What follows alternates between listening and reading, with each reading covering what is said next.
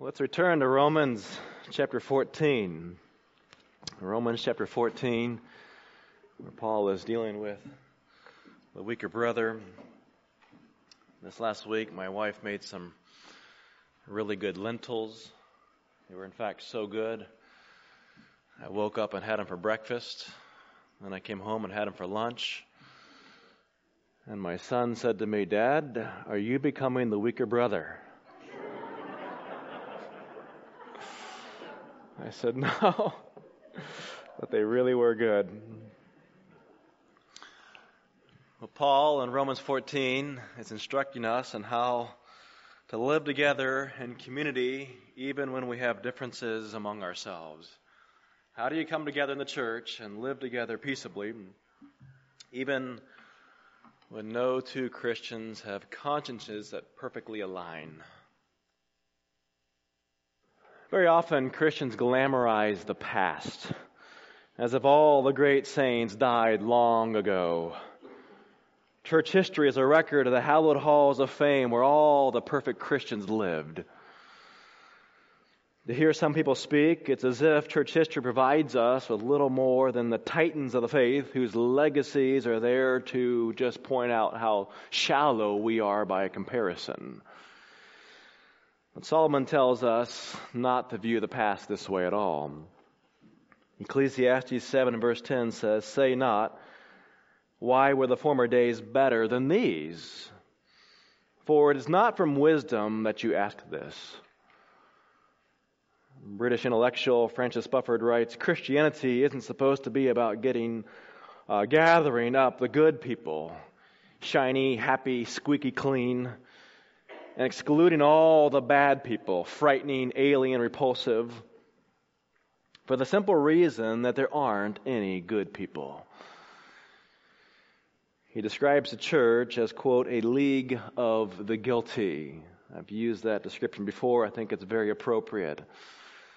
You may be coming in here this morning thinking, "I'm just not good enough to meet with all these Christians." Well, we're a bunch of guilty people. That's who Christians are. We are sinners. We are saved by grace alone, through faith alone, and Christ alone. And we gather to worship Him for what He's done in our own hearts. It's truly who we are as Christians. Sinners saved by grace alone. So we are very, very glad that you're here. If you've never heard the gospel before, we're very, very happy to share that with you because we've all experienced the saving power of the gospel in the life of a sinner. In the 17th century, British Baptist pastor Benjamin Keach described the church, the first Christians, as, quote, being mined from the quarries of paganism. That's a good description. Even the 12 apostles, if you read the Gospels very carefully, were cantankerous leaders given to fits of despondency and even bitter rivalries. While Jesus plotted His way toward a cross in Jerusalem, they argued among themselves over who would be greatest in the kingdom. They kept up that argument right into the upper room. "I'm going to be the greatest, not you." Paul and Barnabas had a sharp dispute that just drove that famous missions duo apart. The church fathers were a little better. Jerome had an acerbic personality and quarreled with everyone. He bitterly resented his own failures as a monk. Polycarp, a saintly old minister at Smyrna, once visited Rome. And there he disputed with Anicetus, the bishop there, over the proper date of celebrating Easter, of all things. During the Reformation, Martin Luther and Ulrich Zwingli famously argued over the nature of the Lord's Supper at the Colloquy of Marburg. A belligerent Luther left the encounter, refusing to extend the right hand of fellowship to Zwingli. The invention of the automobile in the modern world has actually accelerated disputes between Christians. Most Christians no longer attend churches within walking distances of their homes. Such a thing was actually unheard of for most of church history. Because of the automobile, we can be highly selective in our church choices. If you don't like what happens in one church, just drive down the road to the next church, or drive another 5 miles, or 10 miles, or 20 miles, or like me, 35 miles. All right? Not because I don't like any churches in Greenville, you understand that, but I talked with a pastor in Greenville some time back, a large and thriving church in my estimation, and I was shocked when he told me we lose about 1/3 of our people every year. About 1/3 of people every year just cycle in and cycle on. That was a real shock. Modern Christians have virtually no conception of how permanently and how drastically the automobile has really shaped the way that we think about church attendance. In other periods of church history, when you had a dispute with someone in the church, you really had two options. Number one, you could just let it fester. Or number two, you could get it resolved. That was about it.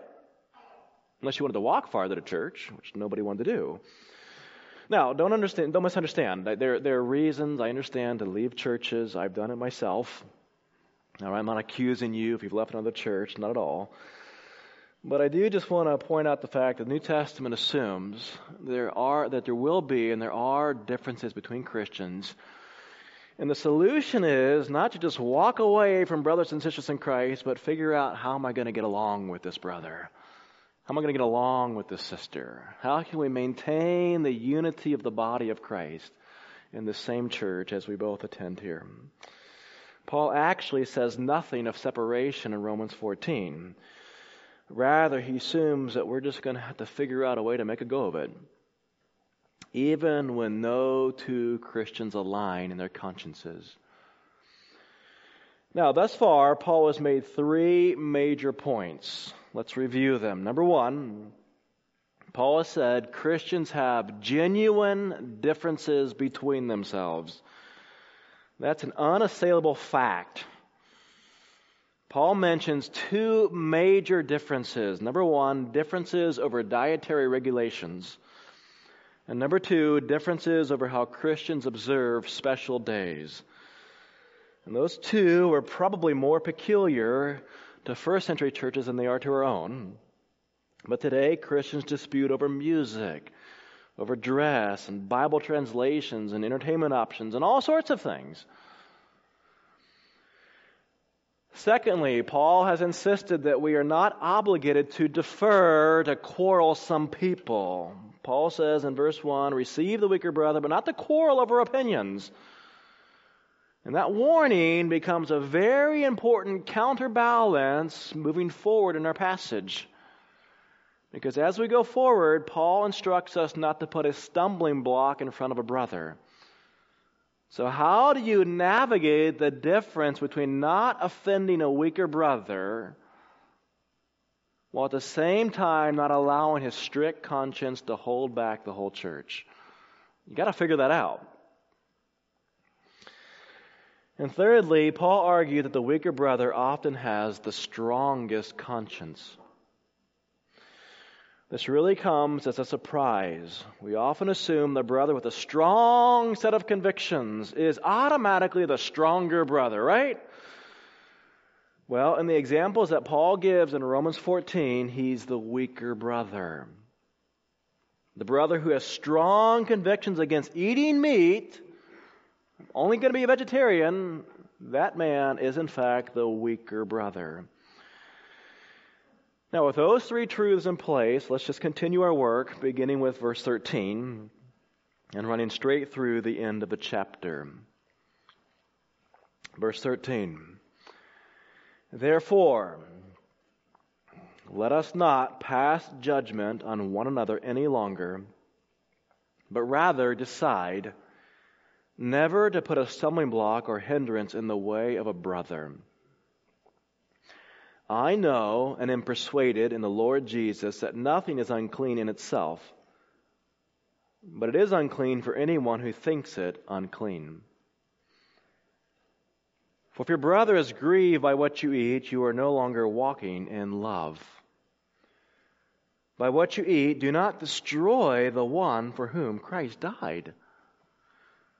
So do not let what you regard as good be spoken of as evil. For the kingdom of God is not a matter of eating and drinking, but of righteousness and peace and joy in the Holy Spirit. Whoever thus serves Christ is acceptable to God and approved by men. So then, let us pursue what makes for peace and for mutual upbuilding. Do not, for the sake of food, destroy the work of God. Everything is indeed clean, but it is wrong for anyone to make another stumble by what he eats. It is good not to eat meat or drink wine or do anything that causes your brother to stumble. The faith that you have, keep between yourself and God. Blessed is the one who has no reason to pass judgment on himself for what he approves. But whoever has doubts is condemned if he eats, because the eating is not from faith. For whatever does not proceed from faith is sin. Now, in the second half of the chapter, Paul turns his attention to the strong brother and insists that you have no right to destroy the weak. And again, the weak brother is the one with a very strong conscience. In this instance, Paul refers to a brother who has strong convictions against eating certain foods and drinking wine. And curiously, the strong are faced with a dilemma, even a paradox. And it's this: some foods are both clean and unclean simultaneously. And if you miss that, you will not interpret the passage correctly. So let's say it again. Some foods are both clean and unclean simultaneously. Look at verse 14 where Paul gives his personal opinion. I know and am persuaded in the Lord Jesus that nothing is unclean in itself. Well, that's Paul's persuasion based on how he understands the gospel of Jesus Christ. But don't neglect the rest of the sentence. But it is unclean for anyone who thinks it unclean. So Paul is equally emphatic. The food is not unclean. The food is unclean. It's the same food. Well, how can that be? Well, let's turn to 1 Corinthians chapter 8, and let's allow this passage to really be a commentary on Romans chapter 14. 1 Corinthians chapter 8. In 1 Corinthians 8, Paul addresses the issue of food that has been offered to idols. Can it be eaten? Or should Christians abstain? It's not entirely clear Paul has the same food issue in mind that he does in Romans 14. Many scholars feel that in Romans 14, Paul is dealing with Jews and their strong scruples concerning kosher foods. Whereas in 1 Corinthians 8, Paul is dealing with Gentiles, Gentile converts, and their strong scruples against eating foods that were once offered to idols. These Gentiles had been saved out of a life of paganism and idolatry, and they just felt they need to just disassociate themselves entirely with that whole culture. But either way, the outcome is the same. In both cases, whether Jews who observe certain dietary regulations or former Gentile pagans who wouldn't eat meat given to idols, in both cases, you end up with Christian converts in churches who refuse to eat certain foods. So let's take up our reading with verse 1. And I'll try to get through this quickly with minimal comments. Verse 1. Now concerning food offered to idols, we know that all of us possess knowledge. This knowledge puffs up or makes us proud, but love builds up. If anyone imagines that he knows something, he does not yet know as he ought to know. But if anyone loves God, he is known by God. Now, Paul identifies the central issue in verse 1. Can a Christian eat meat that has been offered to an idol? Apparently, there was a division in the Corinthian church over this issue, and some prided themselves on their knowledge of the gospel and their freedom to eat, and they were not loving God appropriately. So keep reading verse 4. Therefore, as to the eating of food offered to idols, we know that an idol has no real existence, and that there is no God but one. We know this. For although there may be so-called gods in heaven or on earth, as indeed there are many gods and many lords, yet for us there is one God, the Father, from whom are all things, and for whom we exist, and one Lord, Jesus Christ, through whom are all things and through whom we exist. All right, now Paul was emphatic. Idols are fake. We know this. They have no real existence. There is one true God, the Holy Trinity of the Bible. All other gods, aside from the Christian God, are literally non-existent. Now, people worship these false gods, but they're fake. They have no real existence at all. An idol carved in the wood is no more a living God than this table down here or this pulpit. It's a piece of wood. If someone decided to offer meat to this table as a god, I would say, well, he's crazy. And certainly the meat would not be contaminated. Well, that much is clear enough. But keep reading. Verse 7, however, not all possess this knowledge. But some, through former association with idols, eat food as really offered to an idol, as if this idol was a real god. And their conscience, being weak, is defiled. So clearly there are converts in Corinth who, even though they had come to Christ, they still struggle with idols. Having been taught for so long that idols were real, even believers, even Christians come to associate those idols perhaps with demonism, paganism, and false spirits.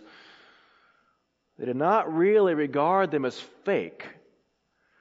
So when Paul says, not all possess this knowledge in verse 7, what's the knowledge?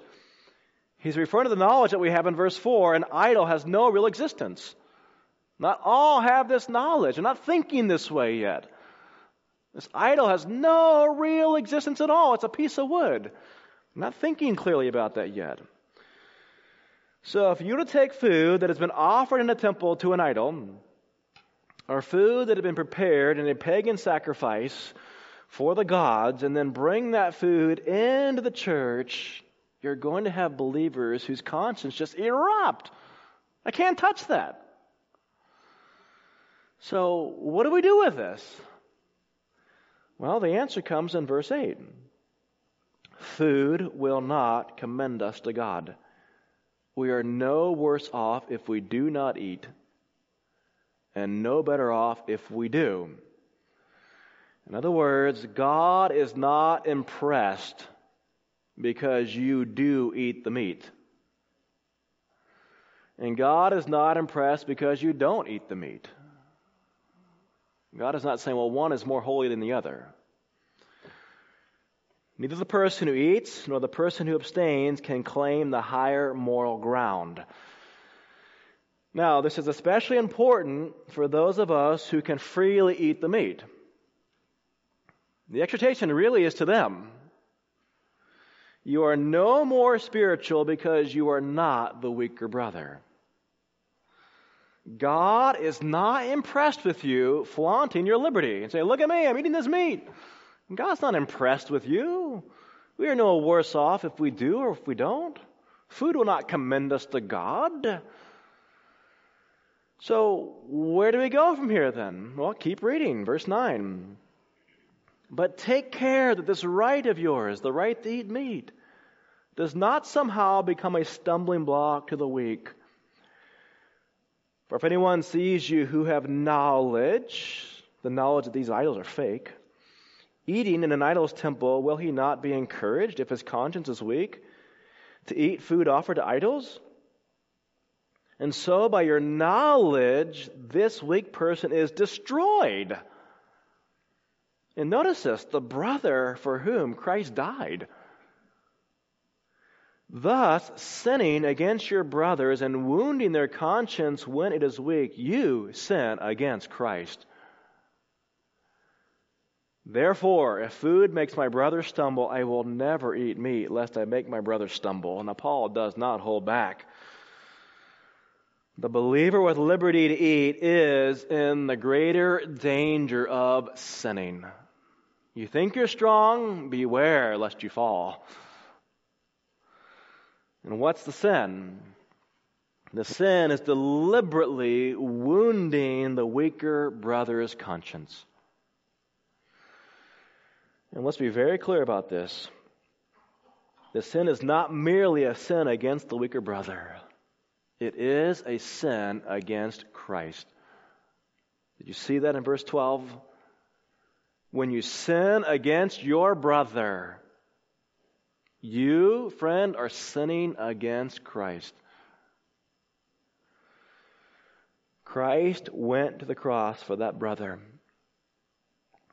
Christ shed his blood in horrible agony for that brother, that he might be redeemed.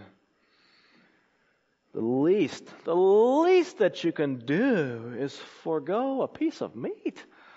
It's no big deal. Sure, you have liberty to eat the meat, no problem. But is your liberty more important than transgressing the conscience of a person for whom Christ gave his life? The contrast here really is significant. Christ shed his own blood, and you can't give up a piece of meat? I had a conversation some time ago with a friend. He's part of another church. He's a believer, of course, and he was telling me at their church they have a lot of Christians that just really celebrate their liberty to drink alcohol so long as they don't get drunk. And my friend, who doesn't personally have a conviction against alcohol, told me that he was very, very disturbed because Christians were just making such a big deal about it. They're bragging about it. They talk constantly at church about going and having a drink. And they assume this kind of attitude of condescension toward any brother who refused to drink. And he was just relating to me how he was just disturbed by this sort of snobbish contempt in the church over anyone who had a conviction against alcohol. Well, friends, if that's you are trampling the conscience of a brother or sister who has a conviction against alcohol, then you are sinning. You are, in fact, sinning, and you are sinning grievously. You are sinning against Christ when you trample another believer's conscience. Paul says you are destroying, that's a very strong term, you are destroying the brother for whom Christ gave his life. Now, while we're here in 1 Corinthians 8, just notice this is somewhat of a tangent, but Paul strongly implies that a brother who eats against his own conscience is in fact sinning. And I probably need to come back and really develop that at some point. But Paul says it is not inherently wrong to eat meat. But in fact, it is wrong to eat meat when your conscience says you shouldn't. And in verse 9, when you pressure someone to violate his conscience, he stumbles. The implication is that he stumbles into sin. In other words, to violate your conscience is sinful. No two people have the same conscience, but the Lord gives us that conscience, and to violate your conscience is in fact sinful. Now, as I said last time, sometimes you have to come along and recalibrate that conscience. There may be things that your conscience would not allow you to do at one point in your life, and that would in fact be sinful, but later on you have the complete liberty to do so. All right? Sometimes you have to recalibrate your conscience against the Word of God. But be very, very careful, friends, about just going out and sinning against your conscience. Paul implies that is stumbling. Be very careful about that. Now, let's take all this commentary and go back to Romans chapter 14. And let's recover our central dilemma. Here it is. Here is the paradox. Some foods are both clean and unclean simultaneously. The same food. And how can that be? Well, 1 Corinthians 8 made it really clear. The meat is clean. No problem, eat the meat. But the meat is unclean if your conscience won't allow you to eat it. Eating would be stumbling. So then, how does the stronger brother approach the weaker brother whose conscience will not allow him to eat? Paul says the same thing in Romans 14 that he said back in 1 Corinthians 8. In verse 13, don't put a stumbling block in the way of your brother. You might say it this way, don't flaunt your liberty. Be very, very careful about how your actions will affect brothers and sisters in the church. Friends, there are things that I can do in complete liberty, but I know of Christians whose consciences cannot allow them to do the same. And so I simply abstain from those things when I'm around them. And I actually, just this morning, was thinking through this. I thought of an example, a live example right here in the church. And I thought, I can't even mention that because I might actually be provoking someone to go against their conscience if they realize I can do it. Now you're wondering what that was. Okay. Sorry about that. Here's an example. My wife and I have been in settings in different churches that are really, really strict about clothing. You would, in fact, never see a woman wear pants in these churches. Well, should my wife just walk in and just flaunt her liberty and wear pants and try to make a statement for everybody? No, it's not a big deal. If you visit one of those churches, just appreciate the culture there. I know of churches that are offended by having a guitar up on the platform. We've got a guitar right here. I know of churches that this is offensive to people. Well, if I'm invited to speak there, I'll just leave my guitar at home. I don't actually have a guitar, so it'll be easy. What's that? Don't sing either. No, I won't sing it. Okay. Tambourine. I'll bring my tambourine and drum. There we go. All right. Notice in verse 15 how Paul uses the strong term, destroy. It's the same term that he used back in 1 Corinthians 8. Christ commanded us to walk in love and not destroy a brother's faith. Paul states emphatically in verse 15 that you are not walking in love when you're flaunting your liberty.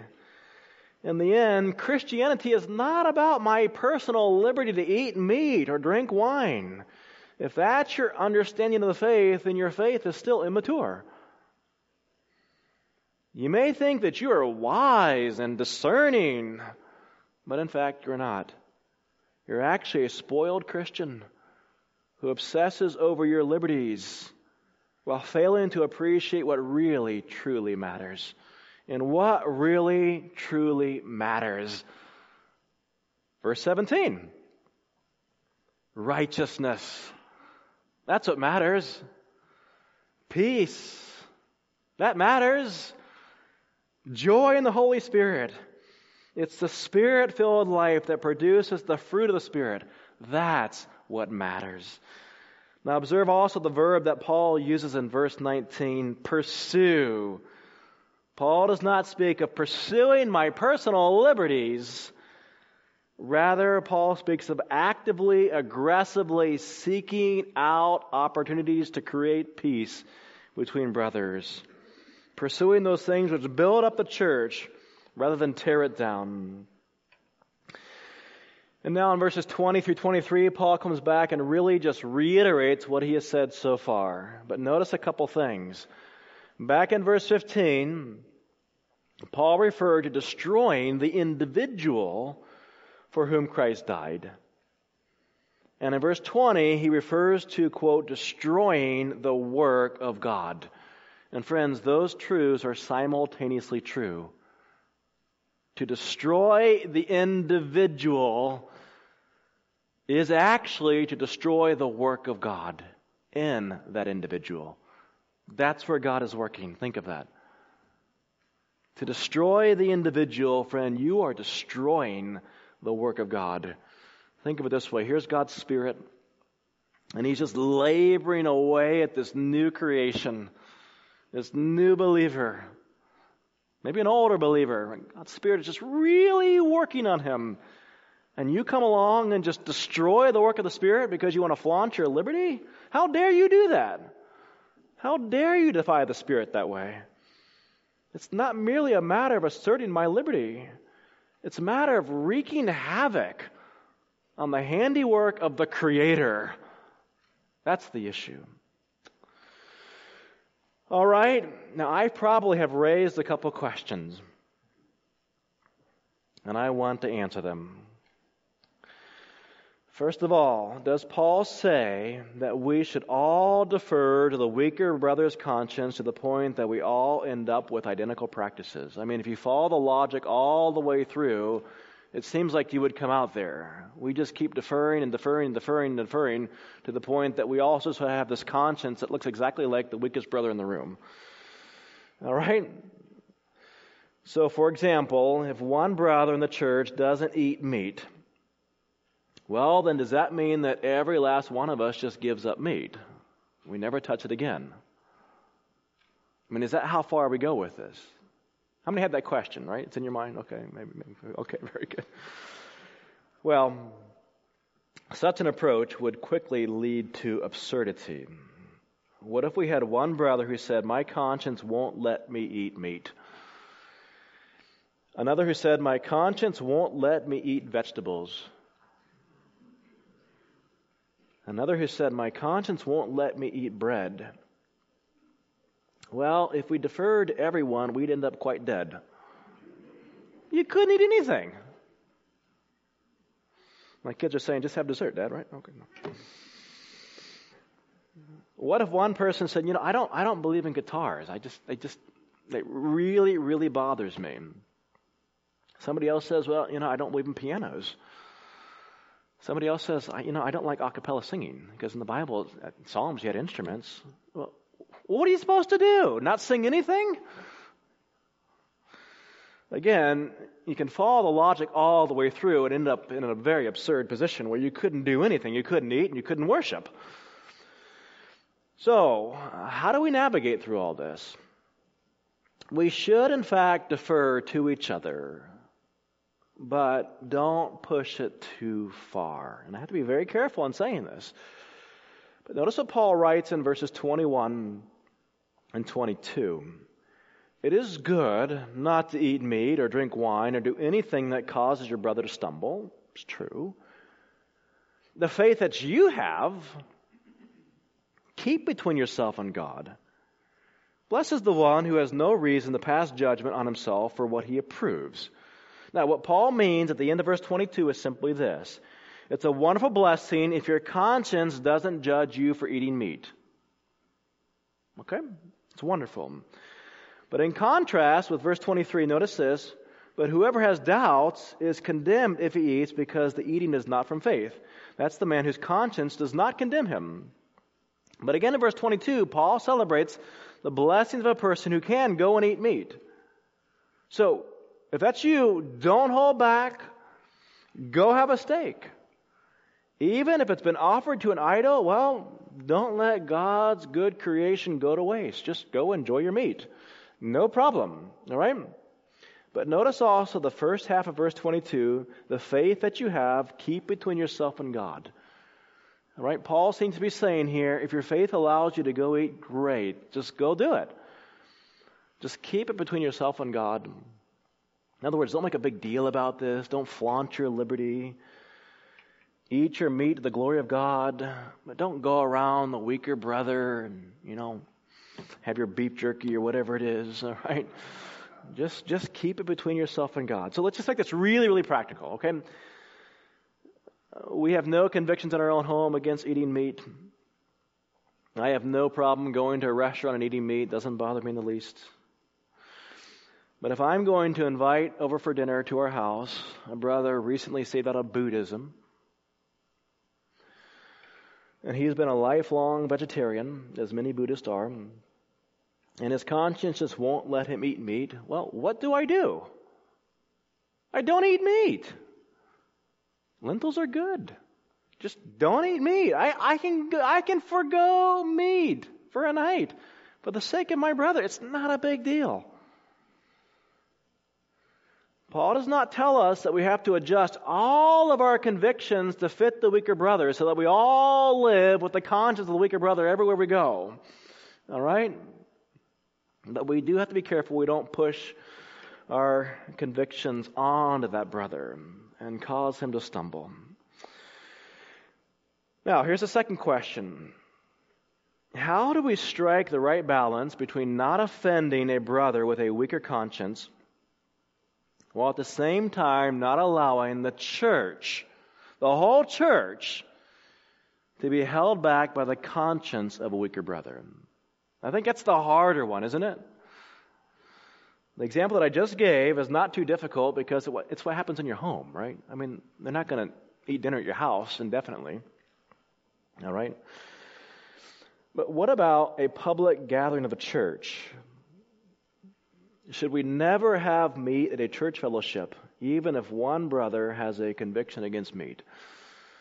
All right, now, once this COVID thing is over, we're going to have some sort of like major dinner and feast and make up for a year's worth of lost food. I mean, I'm good Baptists know how to eat, and we haven't been doing it. But so next time we do this, whenever that is, all right, can we just bring in the meat?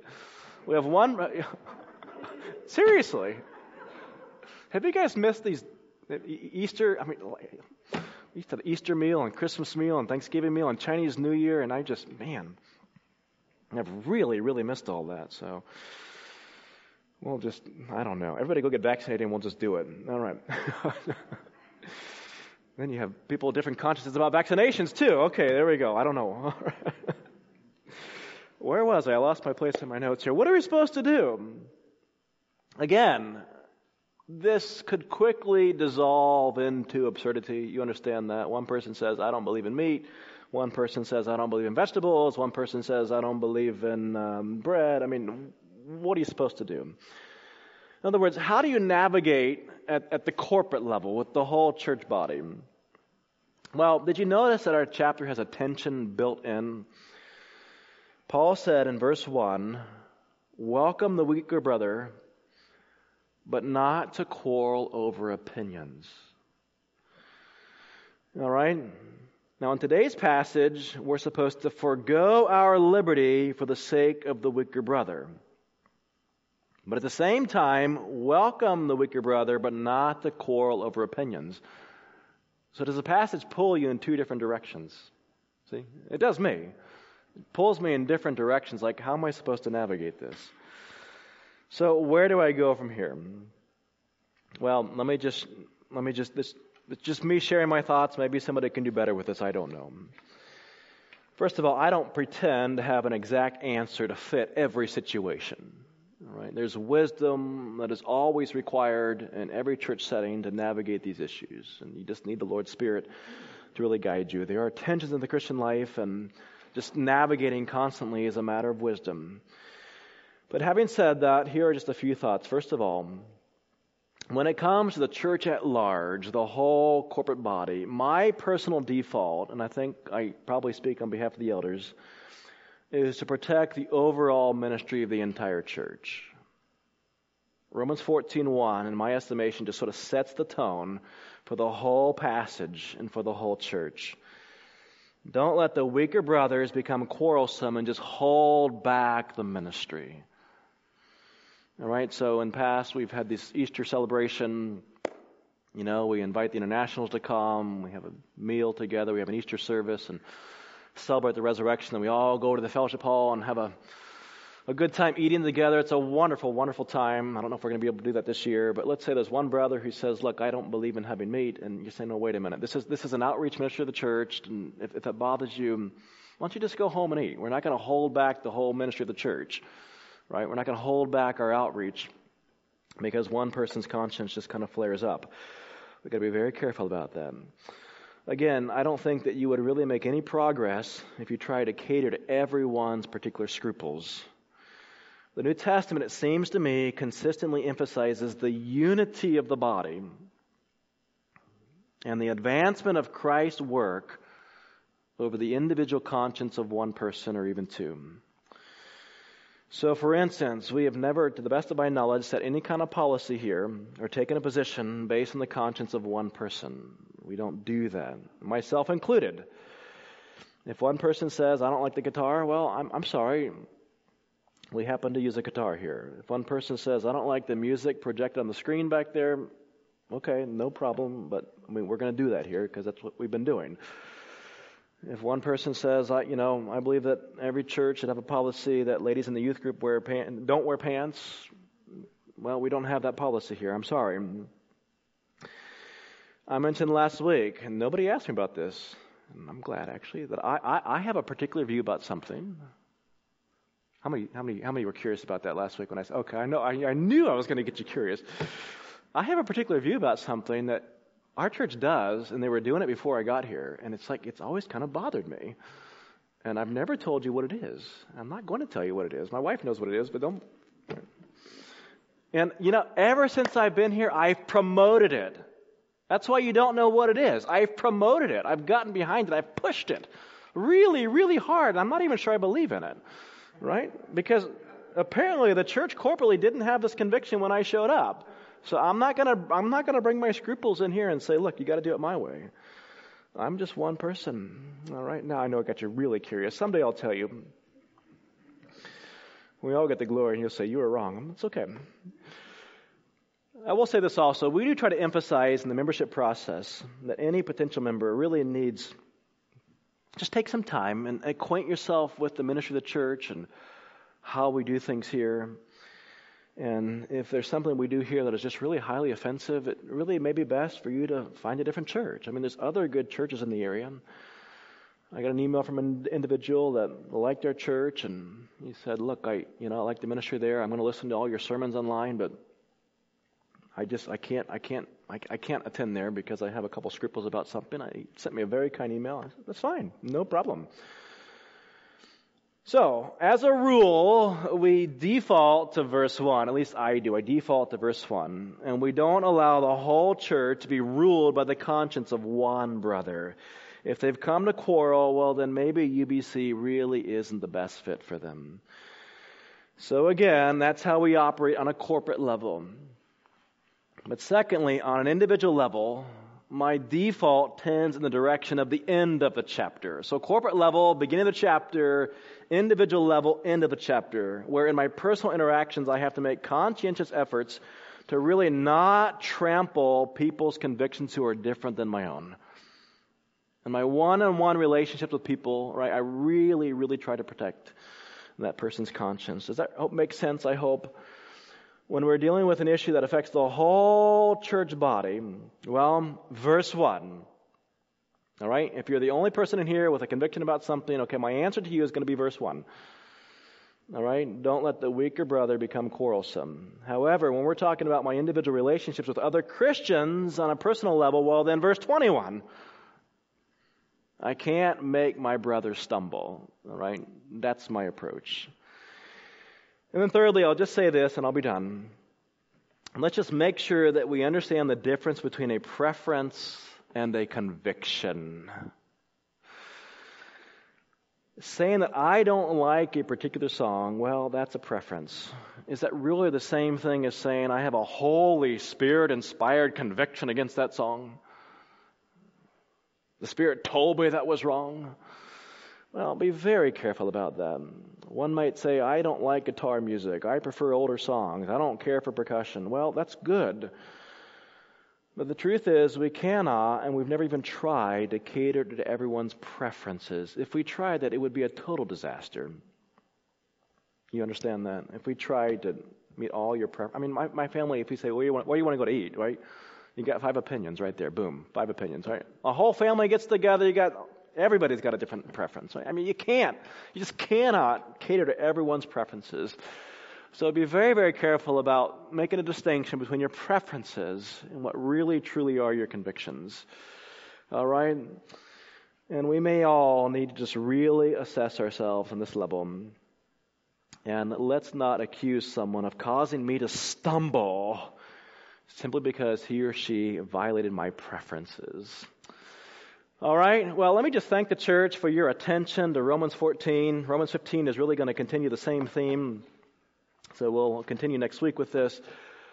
But I don't recall a time when I preached a series of sermons that were better received, and I think our church has just really, really sort of risen to the challenge of Romans 14. And I'm saying this because of the emails and the comments that I've received. I've just been very, very grateful to the church.